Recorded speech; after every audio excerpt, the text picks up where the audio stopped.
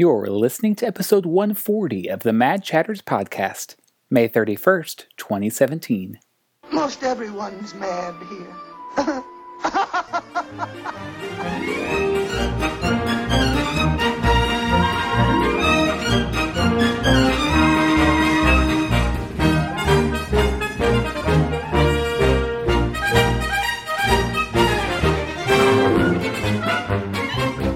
Hey there, and welcome back to another episode of the Mad Chatters podcast, your very important date with the happenings at Walt Disney World and around the Disney universe.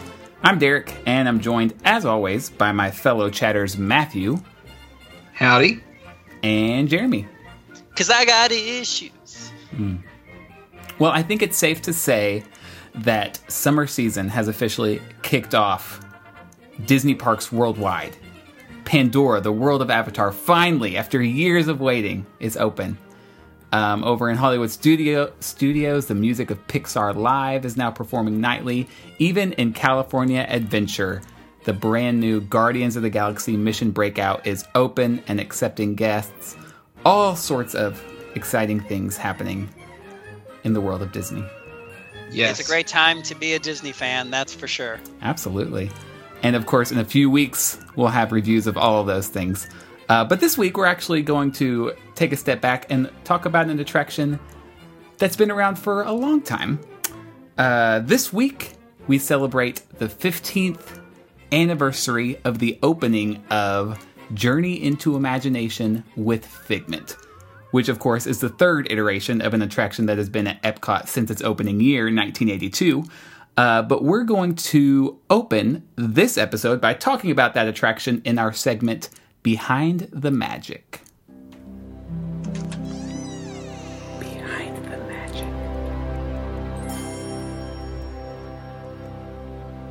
In Behind the Magic, we usually pick one area, one attraction, one section of Walt Disney World, and we just take a closer look. We talk about some of our favorite details, we talk about what there is to appreciate about it, and we do a little bit of digging into its history as well. So let's start with the history of Journey into Imagination with Figment. And for this, I'm going to throw it over to the person who actually rode older iterations of this attraction, Matt.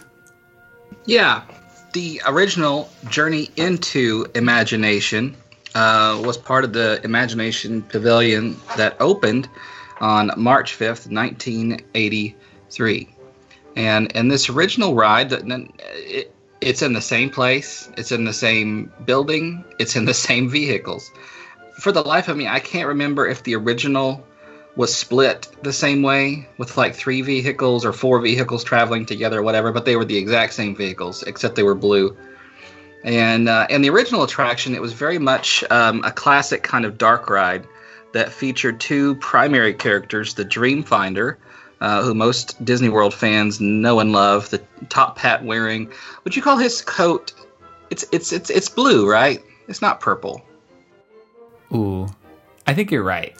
It's so royal blue, it's almost purple.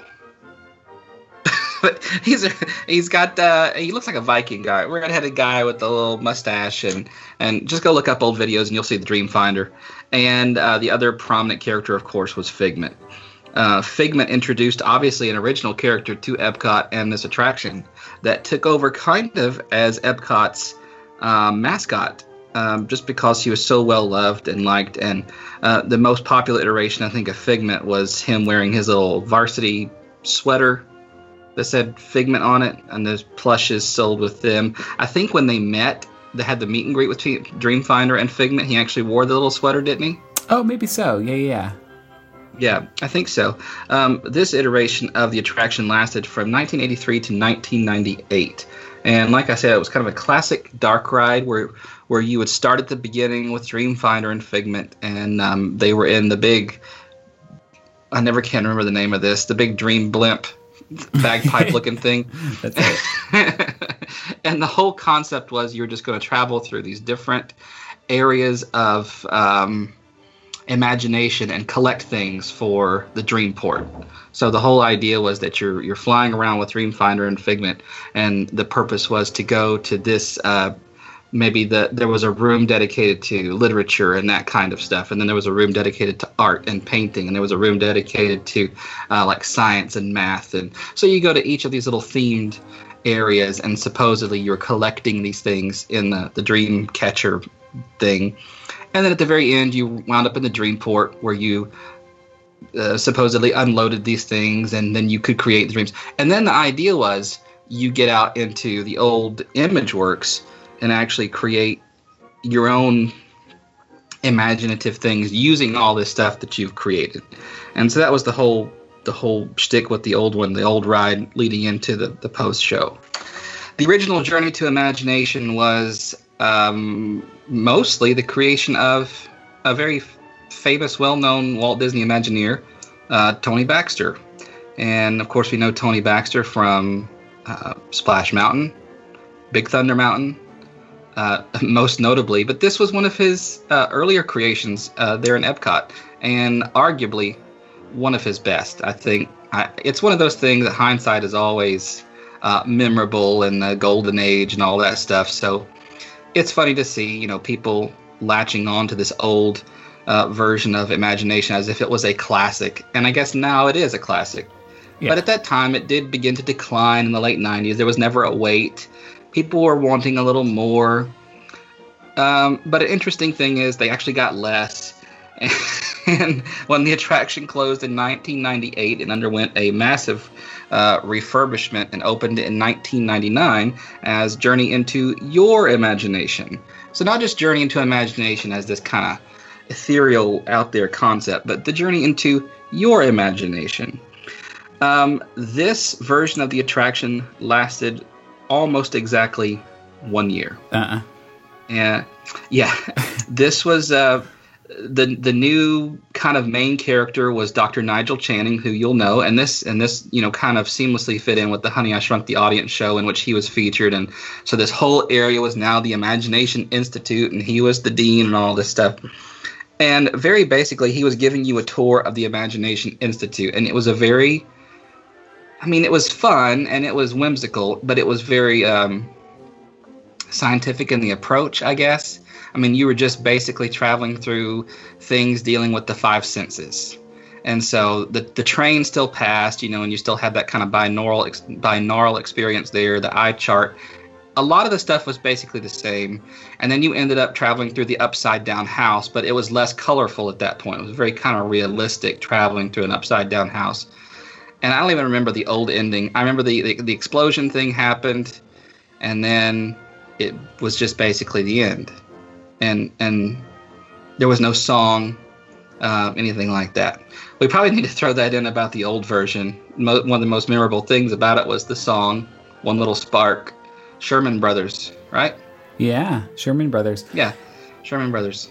Yeah, from what I've heard, there were a few reasons they changed it after... What year did the second one open? 99? 98. 98. Okay, so 99. Sorry, no, it closed in 98, opened in 99, and then closed again in 2000. Okay, so this attraction has been around for 16 years. Yes, people love the song, people love Figment, people love Dreamfinder, but one of the things I've always heard is there was that turntable where you're in your vehicle, and then when you get to the Dreamfinder scene where he's on his Dreammobile or whatever you called it, like your vehicle attached to the turntable, and then it spun you around that whole scene, and then when you got to the end of the turntable, you detached and then continued through the attraction. Yeah. And apparently it was a really complicated system. It broke down a lot. It was really expensive to maintain. And so they needed to change it. And so in the iteration we have now, that turntable is the loading area instead of part of the attraction. Gotcha. Another thing, you kind of mentioned it, but I think it was outdated. When I watch original videos of this, it is super 80s. There's no way around it. You can just tell when you look at it. And so I think surely people at the time understood, oh good, they're gonna update it. They're gonna bring it into the new millennium, what have you. But when you take away that beloved Sherman Brothers song, you take away the Dreamfinder, you 95%, almost entirely take away Figment. I think he was barely part of it. He was not. I mean, I think that he had like a constellation at the end. Yeah. To like when you went through a star field, like, oh, there's Figment, but it was not pronounced, and it wasn't here's Figment or anything like that. And the song was nowhere.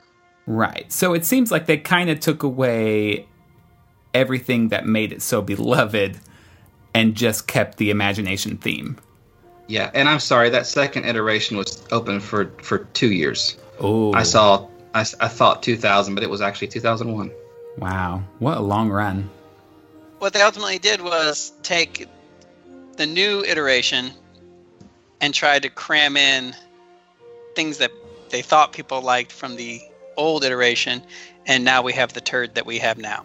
Yeah. So the second one was so bad, they kind of half-heartedly threw back in the stuff that they took out without really making it that much better.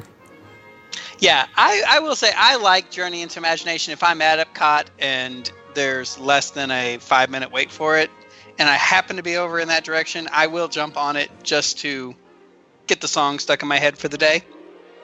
But it certainly does not have the charm that I would like to assume was attached to the original. Yeah. Well, what are some of your favorite things about the ride as it stands now? Matt, did you already give like a... I guess you didn't. Like a general description? Oh, no. Just very, very briefly. After that 2-year iteration without a Figment and without the kind of whimsical aspect of it, they closed it and then reopened it in June of 2002, not changing very much, but incorporating Figment back into it. And, of course, the name then changed to Journey into Imagination, minus the your, Journey into Imagination with Figment. And much of the concrete parts of the ride remain the same. There's no massive set changes or anything. They just incorporated Figment, and the new storyline is that Dr. Channing's trying to give you a serious tour of the Institute, but of course Figment is jumping in at every chance, causing mischief and all that stuff.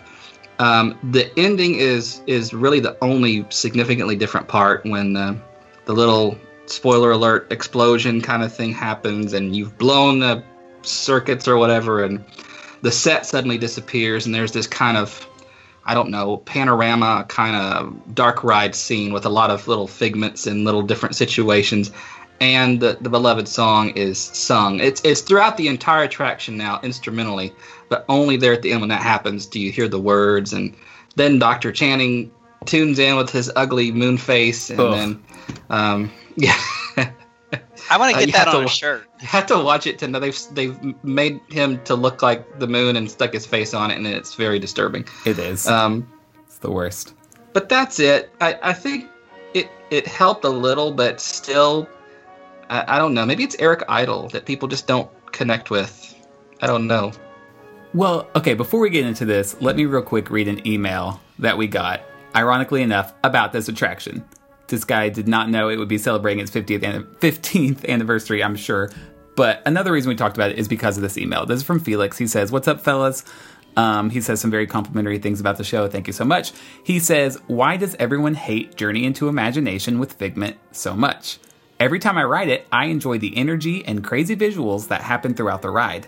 I genuinely enjoy it. Yet, not only does almost everyone dislike it, it seems to be probably the most hated ride in Walt Disney World. Every conversation I hear about bad rides, Figment is mentioned and scoffed at.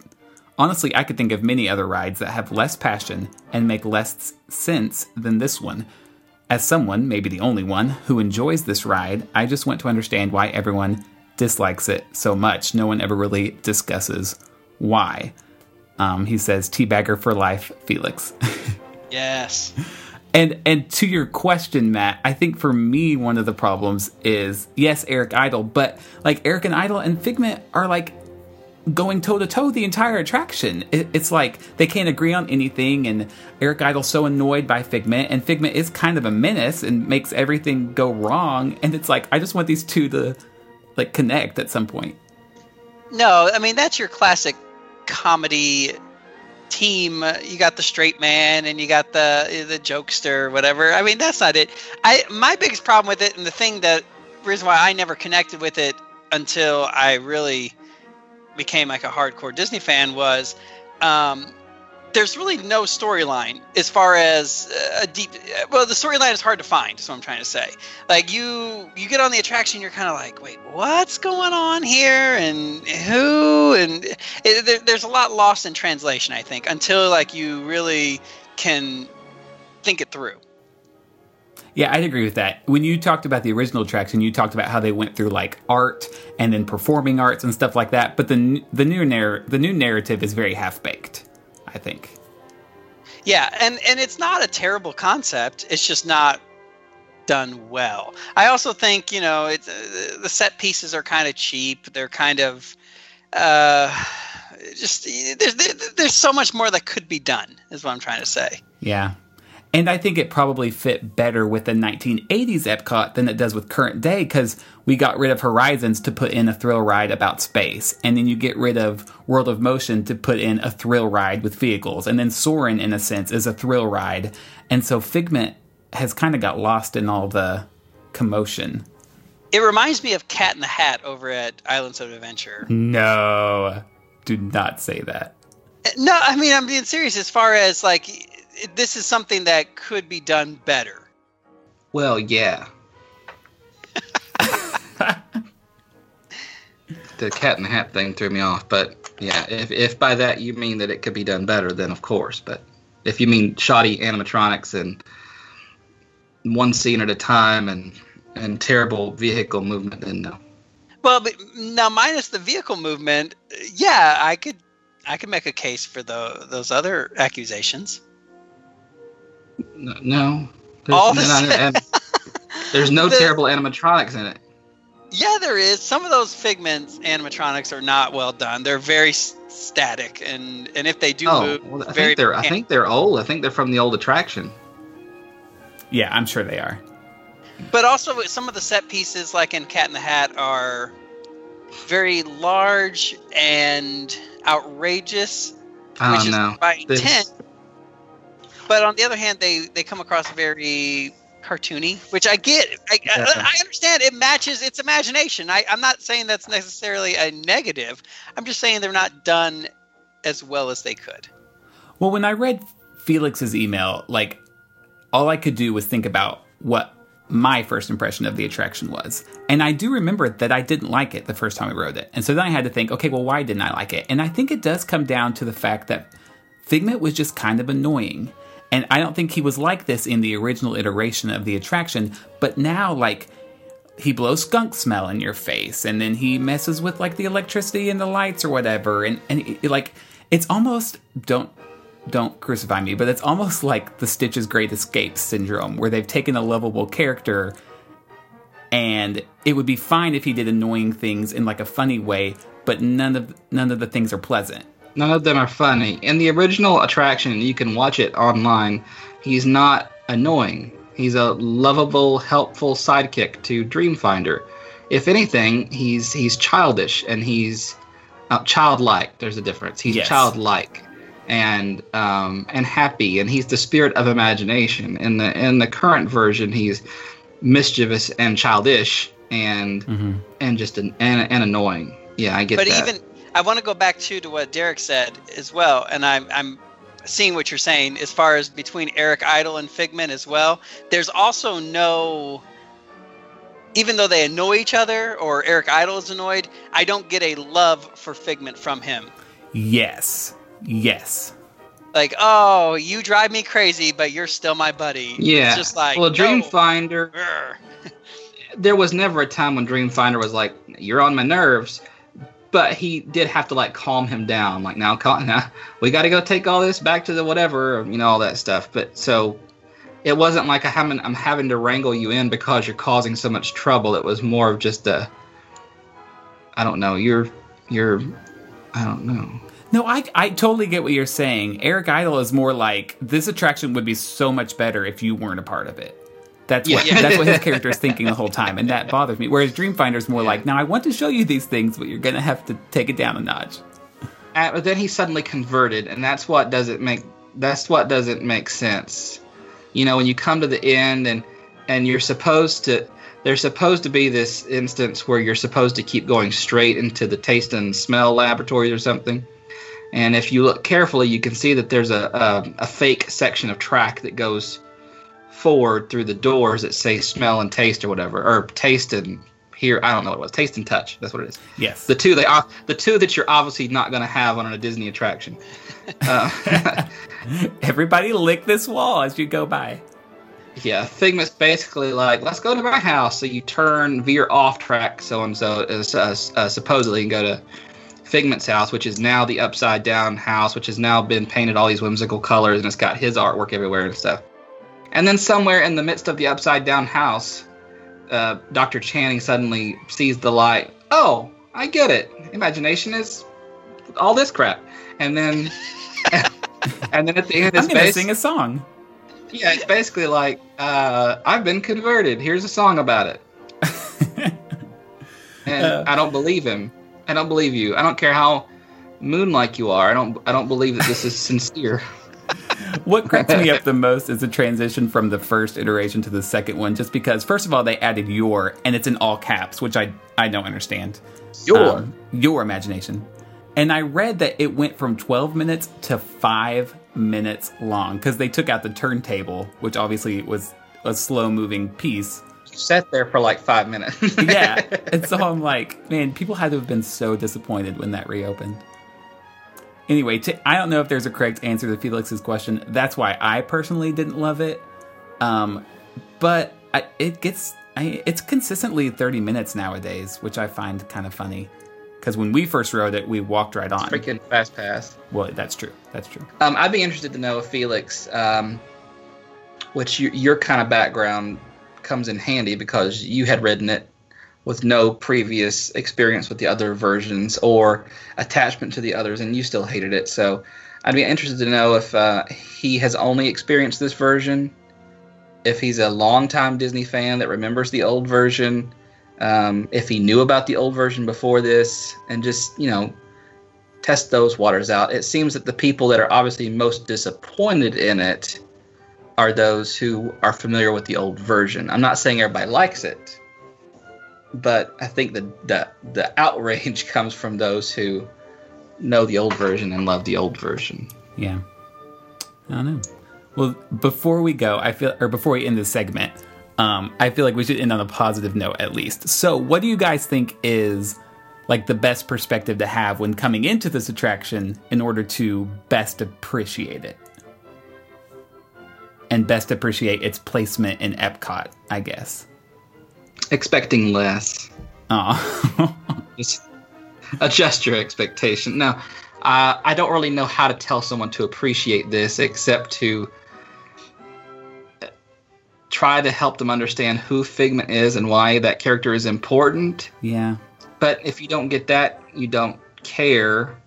And then sometimes if you do get that and you become familiar with the old version, you hate I don't know. I don't know how I would set someone up for this, except now this is kind of dumb, but it's here, so let's do it. I don't know. I really don't have a place for this attraction. I mean, if you're a big fan of the second funniest guy in Monty Python, then you'll probably enjoy this attraction.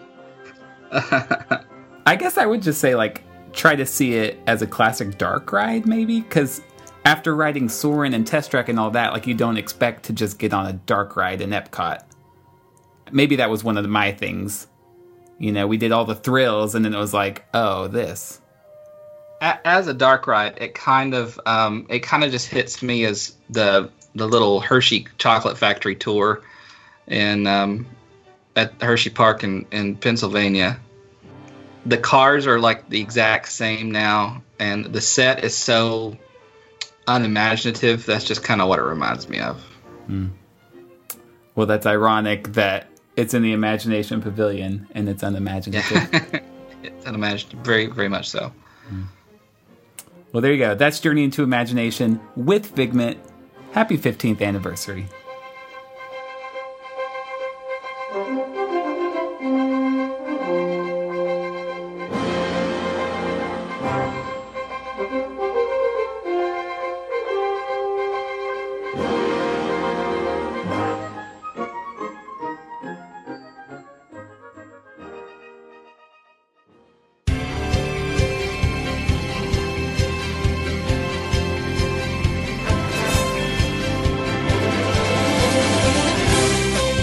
This is Jeopardy! Thank you, Steve. Welcome to a new segment that we have here on the Mad Chatters, Chatter Jeopardy. And Chatter Jeopardy, just like the actual show Jeopardy, involves us asking the question in response to the answer. So you'll understand as we go. It's very, very simple. Are you gentlemen ready? Yeah. Let's do it. All right. Answer number 1. The answer is big, hairy, and angry. Who are the Maelstrom Trolls when they found out what replaced their attraction? What is Matt trying to walk down Main Street, trying to get past all the PhotoPass people? Who are the German Pavilion cast members, male and female? Who is Cheryl when asked to refill your food? The answer is 3 hours and counting. What is the amount of time I've been sitting on the People Mover without a care in the world? What is the time elapsed since getting in line for the Tangled Lantern photo op? What is the amount of time needed to have a satisfying day at Disney's Hollywood Studios? The answer is smells like a mixture of sweat and regret. Who are the Imagineers in charge of the Trump animatronic?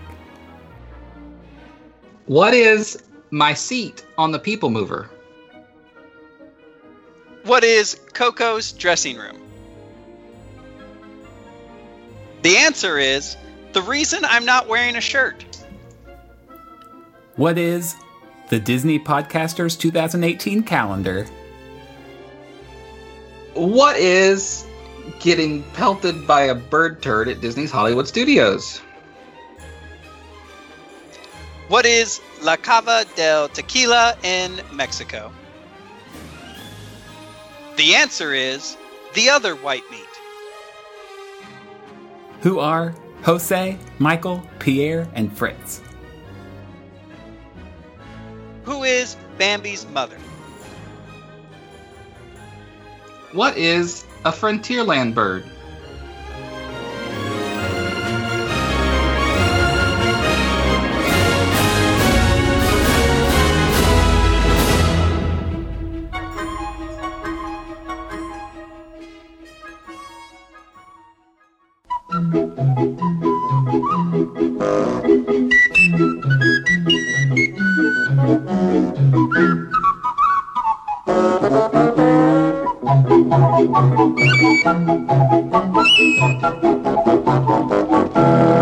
We've said on this show before that planning a Walt Disney World vacation can be almost as much fun as taking a Walt Disney World vacation.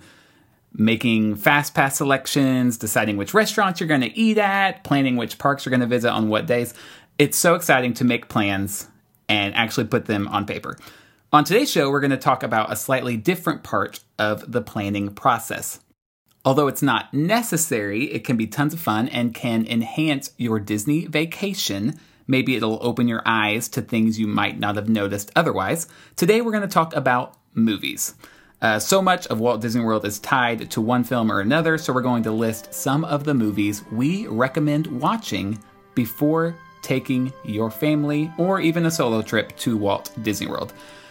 Okay, so before we start, we've broken our list into 3 categories. First, we're going to talk about the obvious ones. These are the ones that are represented very heavily at the park. So if you want to have a connection to these things, if you want to be able to see them and be able to say, oh, I've seen that, then you need to watch these. Our second category will be more underrated ones. So you're not just a casual Disney goer. You want to be able to notice the details.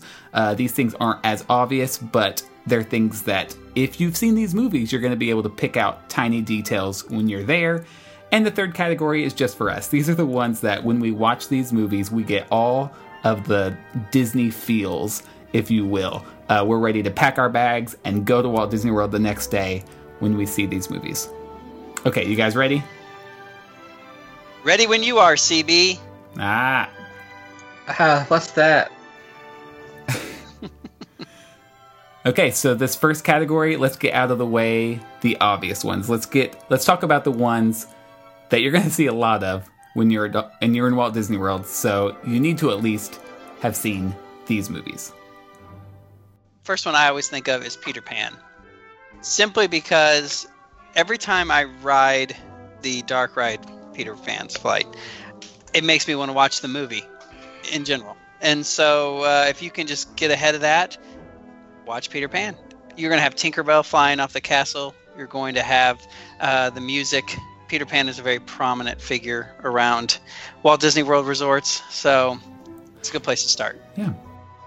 I'm just going to say pretty much, except for Pocahontas, just watch all the princess movies. I don't know if I can say that, but I mean, honestly, like starting with Snow White, which is the very first full-length animated film, you need to watch it for history's sake, but you're also going to see Snow White everywhere, like the Seven Dwarfs Mine Train, and the witch pops up in so many of the shows. But then you've got Cinderella, which when we talked about it, like a year ago on our show, Disney had kind of been struggling in the 40s, and then there was Cinderella, which brought everything around, and you've got Cinderella Castle, and the Cinderella statue, and the fairy godmother pops up, and then especially the princess movies of the 90s and 2000s are everywhere nowadays. I mean, Little Mermaid, I swear, is in every single park.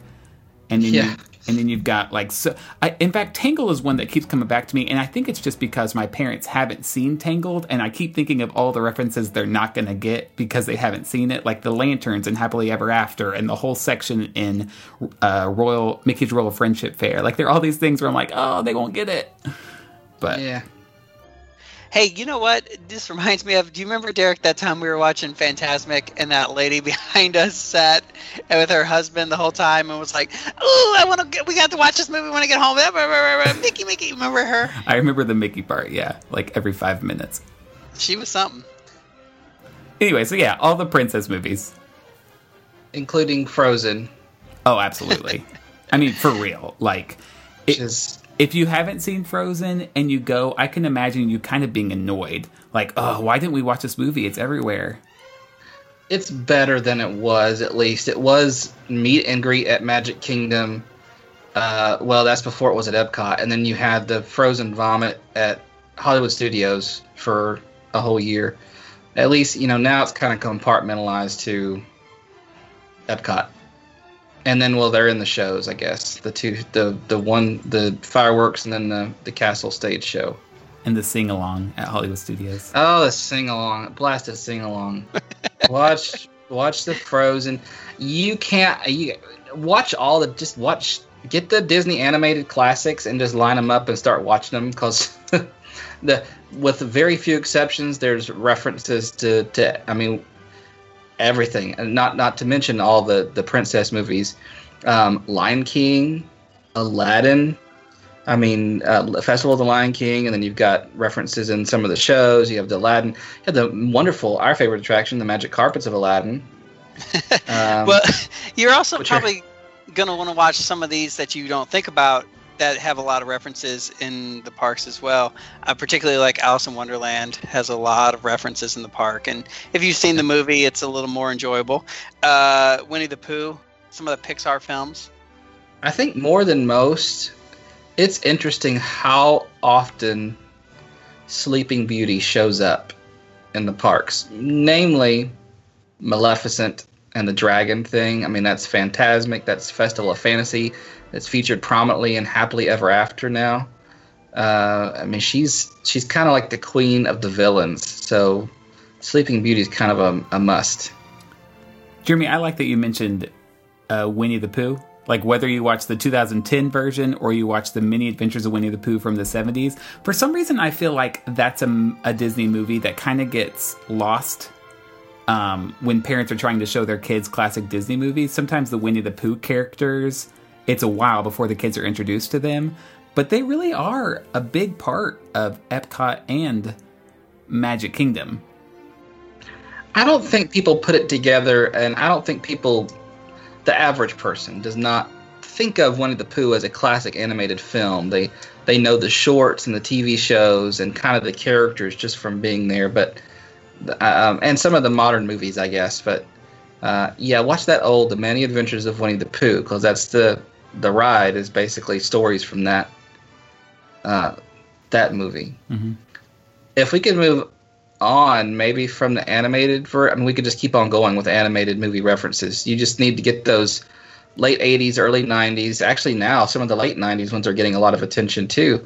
And of course, like Princess and the Frog, Tangled, Frozen, all the kind of the new ones are. So just start lining those up. And if you want a list of the number of references in order per movie, email us and I can tell you what's like the most important one to watch. Yeah. Like in order.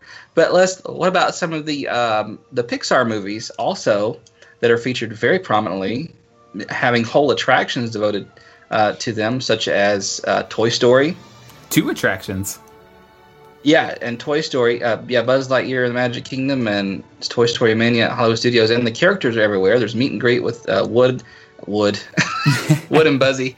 There's meet and greet with Woody and Buzz, and the army men are walking around, and there's about to be a whole land dedicated to Toy Story, so you kind of want to be, if you're not already, in what world are you living in, you want to be familiar with those characters and the stories. I'd say Finding Nemo, which has an unusually large representation for not an underappreciated movie. It's not like, maybe it is up there on people's like favorite Pixar films. It's one of my favorite, if not my favorite. It's top 3. Okay. Yeah, me too. Monsters Inc. Bugs Life has a whole attraction at Animal Kingdom, and that seems to be one, at least for me, that goes under people's radar sometimes.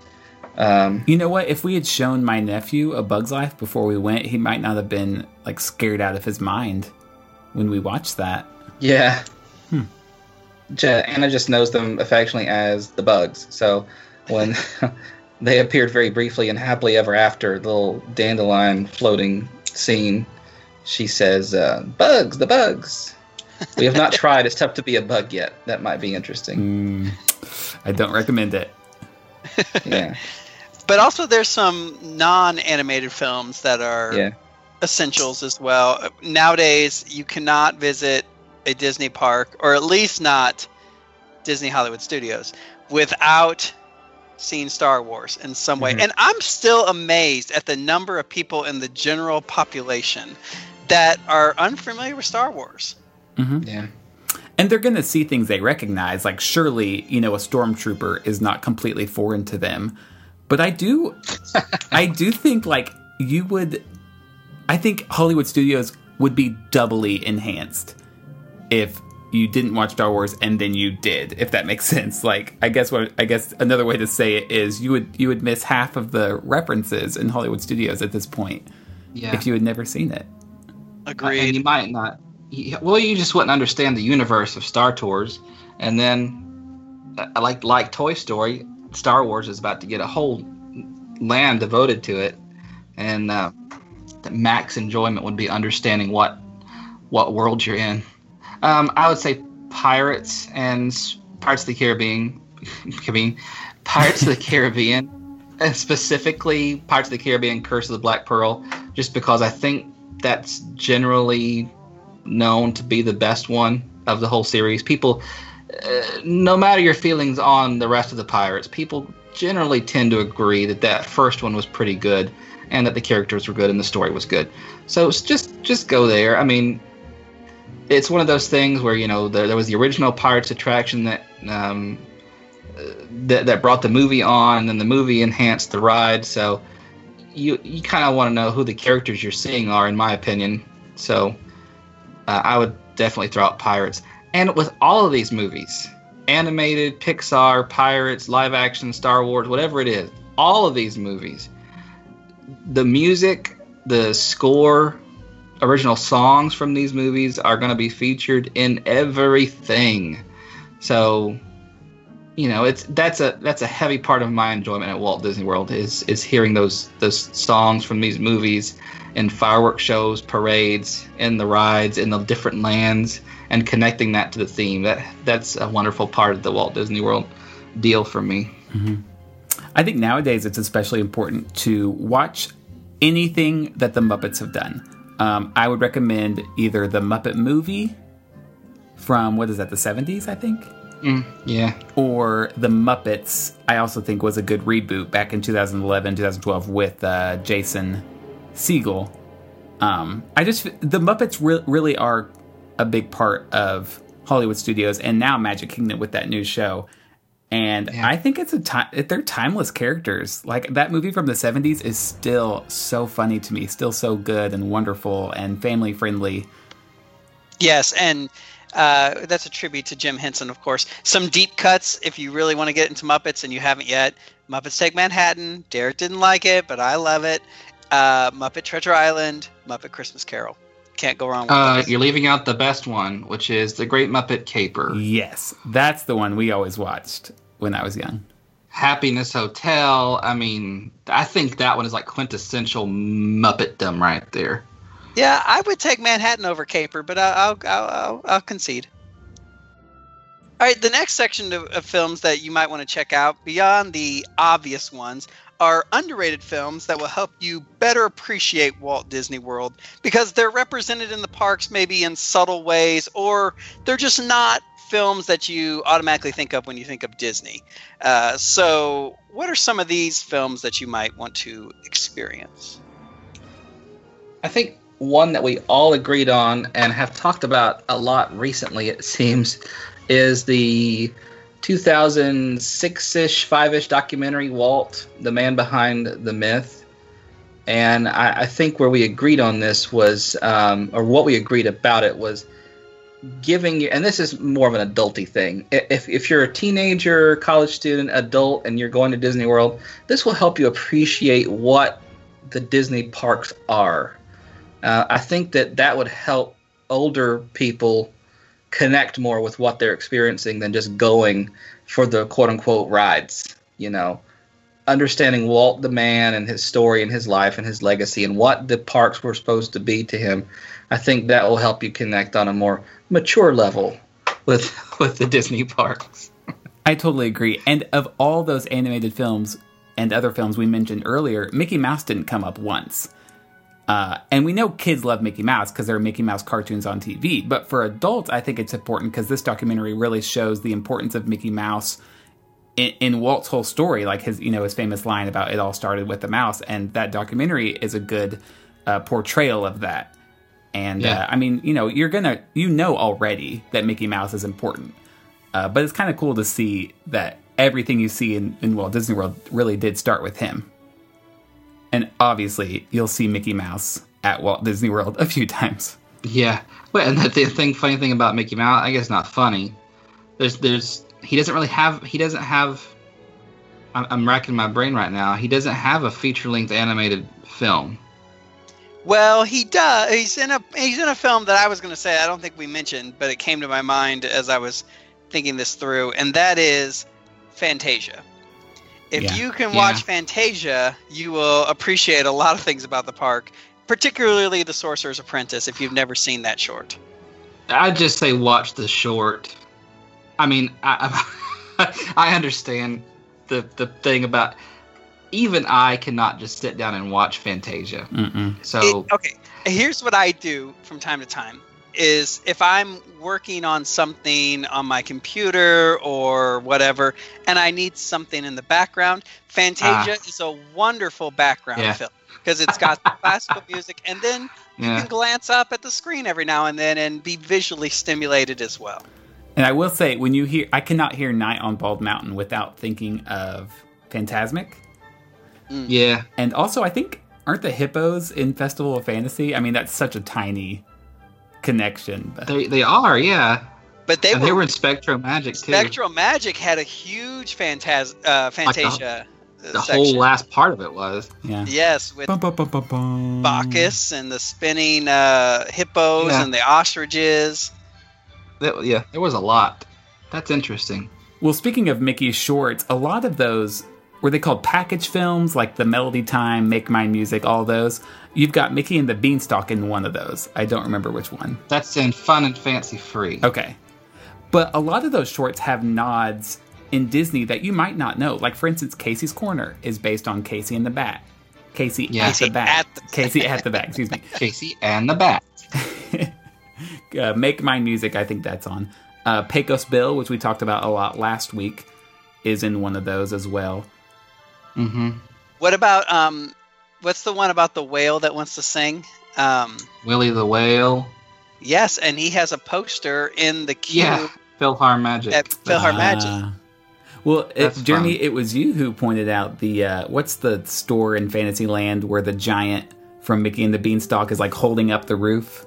Yes, no, it's because it's not Willie the Whale. It's Willie the Giant from Mickey and the Beanstalk. It's the one right behind the castle. Yeah, I forget the name of it now. It's when you come out of the princess meet and greet. They empty you in there now. Yeah. Yes, Willie is like lifting up the ceiling and peeking at you. Yeah, and there's like roots, tree roots, or something. Yeah. It's the beanstalk. Exactly. Oh yeah, it's it's the beanstalk roots. Very good.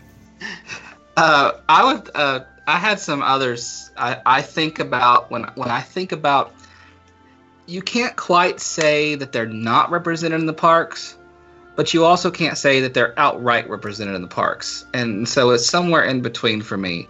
Movies like 20,000 Leagues Under the Sea, Treasure Island.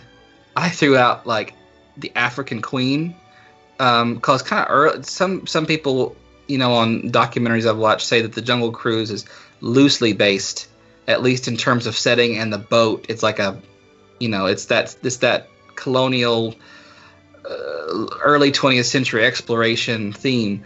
Movies like that, whether it's the music or just the vibe of the film, it certainly played into the creation of places like Adventureland. 20,000 Leagues used to have a ride at Fantasyland, and I cannot hear the 20,000 Leagues Under the Sea theme without thinking Disney World and the Nautilus and all those wonderful things. Tron, not represented in the parks, but certainly just kind of that vibe. Some would argue on Test Track. Yeah. But certainly like Tomorrowland and places like that. And I'd say probably the newer iterations of Tron, but the old one's just fine. And I had just two more on my list that just kind of we've talked about before because of Main Street, Hello Dolly, and The Music Man. And I just, all those kind of have a Disney vibe, one way or the other, that have worked their way into the parks. Yeah, to your Main Street list, I'll add Summer Magic, which is a Disney film. Yeah. And includes a couple songs that they play on Main Street. Haley Mills, classic, good movie. And it very much gives you that Main Street USA vibe. Yeah. I just bought that on Amazon. I need to watch it, so. Yeah, I liked it a lot. Burl Ives is in it. Who doesn't like Burl Ives? I do, I've said it for years. Swiss Family Robinson, I used to love growing up. It gives you all the Disney feels because it is Disney, but of course there's the attraction Swiss Family Treehouse. I'm not going to tell you you're going to enjoy the attraction more if you've seen the movie. Right. I don't think that's the case, but it's a film worth watching, in my opinion. Did you ever watch the Jane Seymour remake of that? No. Oh, Lord, that sounds dreadful. How dare you insult Dr. Quinn? They did. I think it was on one of those like Wonderful. The Wonderful World of Disney. You know how they used to do that? What was that, like on Sunday nights or whatever? Yeah. I totally watched that. I'm getting like small glimpses of scenes with her in it. Yes. But I remember the original more. I never heard of it. Okay. I don't know where you're going to find it. But if you could watch Song of the South. Oh, I got it. Oh, there you go. If you can, we need to just send your copy around to all of our listeners. Make sure they get to see Song of the South before they ride Splash Mountain again. Yeah. The only one I had left on my list is one I actually haven't seen, but I've always heard that Johnny Tremaine has a ton of Liberty Square references. Yes. Apparently there's even a scene where they parade through the streets and they sing The Liberty Tree, and then they stop by the tree and hang lanterns on its branches.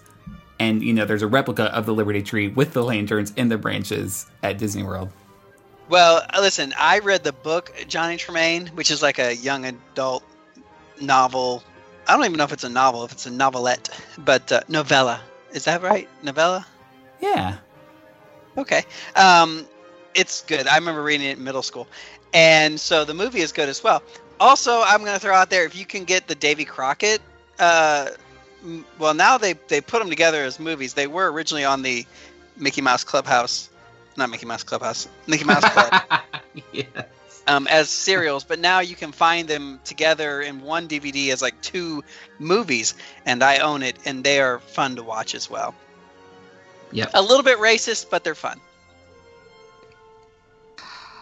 So we talked about movies that have direct Disney World references, movies that will up your appreciation of attractions and shows that you'll see. We've talked about movies with less than direct Disney World references, movies that maybe just the vibe or the setting or the music has in some way influenced lands and attractions at Walt Disney World, or just movies such as the documentary that would up your appreciation of the whole thing altogether.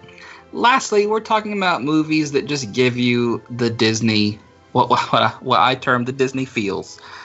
Movies that, when you watch them, you just want to go to Disney World. You're ready for your Disney vacation, and maybe you're not trying to prep for your understanding of an attraction, but you just want to put it in the old VHS player and get yourself amped for your Disney vacation.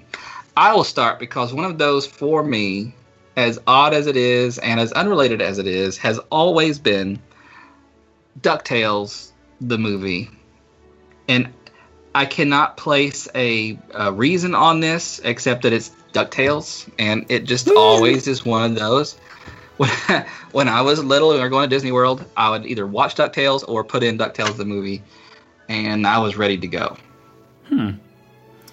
For me, it's the vacation DVDs. Oh, yeah. I'm like, oh, I want to go ride that right now. Get yourself some of those. No, but honestly, the ones that really make me want to go are ones we've already talked about. And I think for me most, it's Peter Pan. Yeah. Which is funny because, Jeremy, you said riding the attraction makes you want to watch the movie. For me, it's the opposite. Like, I hear the song You Can Fly, and I see them on Big Ben on the clock, and I'm instantly taken to the parks, and I want to be there. I hesitated about this one because it is kind of overtly there, but there's going to be some crossover. Mary Poppins was on my list. Just the vibe and the music and the feel of that movie is just, and in some subliminal way, the color, this gets weird for me, the colors and kind of that, because I think about, we talked about Peter Ellenshaw last week and the concept art for Disneyland. When I see those beautiful backgrounds and things he painted for Mary Poppins and the sets and all that stuff, it gives me that very Disney World feel. And not to mention all the wonderful songs and the music, that puts me there real fast. And she's featured on the Great Movie Ride, as is some of the other things I wrote down, which might sound weird, but in the Great Movie Ride setting, they are. Just two of them I wrote down were Alien and Singing in the Rain. Two very different movies, but they're in the Great Movie Ride, and that ride in itself has its own feel to me. And those movies certainly fit within that framework. I can see that. For me, it is any sitcom that goes to Walt Disney World. Yes. So, for instance, a couple of weeks ago, I was watching Nick at Night, and Boy Meets World was on, and the episodes where they go to Walt Disney World were being shown.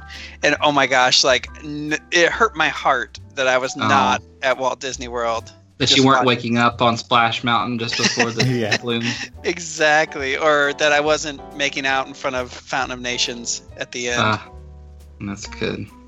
I also put the Lone Ranger on this list. What? You love it. You hate it. I think that Disney didn't miss it. I think the public, by their terrible, awful, immature reviews of this movie, missed a great opportunity and some wonderful Frontierland tie-ins and enhancements, because when I watched this movie, I was in Frontierland all the way from just obviously the setting to some of the great characters that were introduced, reintroduced, and the music, just that wonderful Wild West sound, and then the William Tell Overture at the end. I was so I was a little distraught that this movie didn't make it, and that people didn't like it to the extent that Disney kind of ignores it, because I thought it had a future in the parks, and I was pretty excited about it. But for me, it still gives me those Disney World feels. Interesting. Yeah. One that gives me the Disney World feels is Pinocchio, which is kind of a dark film. But like I can't hear Jiminy Cricket's voice without thinking of Wishes, which is gone now. But especially When You Wish Upon a Star. Yeah. That's really... There aren't a whole lot of overt references to this film, at least in Disney World. But that song, I mean, obviously it's like the theme song of the Disney parks. So I almost put it in my first category, but it kind of made it into this one. Yeah, I'd agree. A large portion of that movie has nothing to do with Walt Disney World. Like even most of the characters, I can't even think of their names. Pinocchio. Yeah. Geppetto. Stop. Goodfellow or whatever his name is, and Honest John. Longfellow. Longfellow. Foulfellow. Foulfellow. That's it. Tall Gideon fellow. Foulfellow, Honest John, that ringmaster guy, whatever his name was, the coach driver. I think that's his name. The coachman. Lampwick. Stromboli. Cleo. Yeah. Disneyland obviously Disneyland had a lot of references. At Disney World did. He was in the daytime parade. Pinocchio was, and Geppetto too, right? They still are. Because I was there one time and the lady next to me when Geppetto was going by said, "Look, it's Albert Einstein." Oh, That's right. And I guess there is Pinocchio's village house. I totally forgot about that. Yeah, it is theirs. With the fish window. Yes. And the mural that says Figaro is a cat. Just in case you didn't know. Good times. Also, for me, the movie Sunset Boulevard. It does. I don't know what, but when I watch Sunset Boulevard, I think in my brain I'm picturing the view down Tower of looking down. I get that. I can't listen to music from the 40s without thinking of Sunset Boulevard and Hollywood Studios. No, you're right. I think my was more, how did I not know you were going to find a way to talk about that movie on this episode? No. Well, especially in the film, if you've never seen the film, her home, Norma Desmond's home, is like off of Sunset Boulevard. And so to me, it would just be the perfect tie-in. It's never going to happen. But if they just had her home that you could just walk right by there right off of Sunset Boulevard at Disney's Hollywood Studios, that would be. Yeah. Here's this home. Jeremy's over there all the time taking pictures. I think one that a series, and this is my last one, and I didn't quite know where to put this because it is present in Hollywood Studios, and that is Indiana Jones, and really take any, but Raiders of the Lost Ark specifically, because it's featured in the Great Movie Ride. There's the Indiana Jones stunt show, which kind of features scenes and elements from some various parts of the film. But I think Raiders of the Lost Ark will do you good. I mean, the soundtrack, it ties in perfectly with the Disney universe, and then obviously it's featured at Hollywood Studios. That'll give you the Disney World feels. But also, if you have to prioritize, if you can't watch all four, and you have to prioritize, it goes Raiders of the Lost Ark, Last Crusade, Temple of Doom, Kingdom of the Crystal Skull. Interesting. In what order is this now? Best to worst. That's unfortunate. I think according to most critics, you would be correct. I have a soft spot for Temple of Doom. I think I probably watched that more than the other two growing up. Yeah, me too. When he rips out her heart. It's the best. Yeah. And when they sing Anything Goes. Yeah, that's right. I think best to worst is definitely Temple of Doom, Raiders, Last Crusade, Crystal Skull. Ooh. We can all agree on Crystal Skull. Oh, that's true, yeah. No, I think the original is the best in my opinion, but Last Crusade is so good, though. Sean Connery just as his father. For sure. All right, listeners, now it's up to you. We want to know what movies you like to watch before your big vacation to a Disney park. Send those our way. You can reach us at comments@madchatters.net, or if it's easier, just tweet us at madchatters. Get on Facebook or Instagram. Let us know. I'm not going to lie, kind of want to open up Netflix and see which of these are on there right now. But while I go do that, you go have a great week, and we'll see you next time. Take a little time to find the magic in every day. Bye-bye now.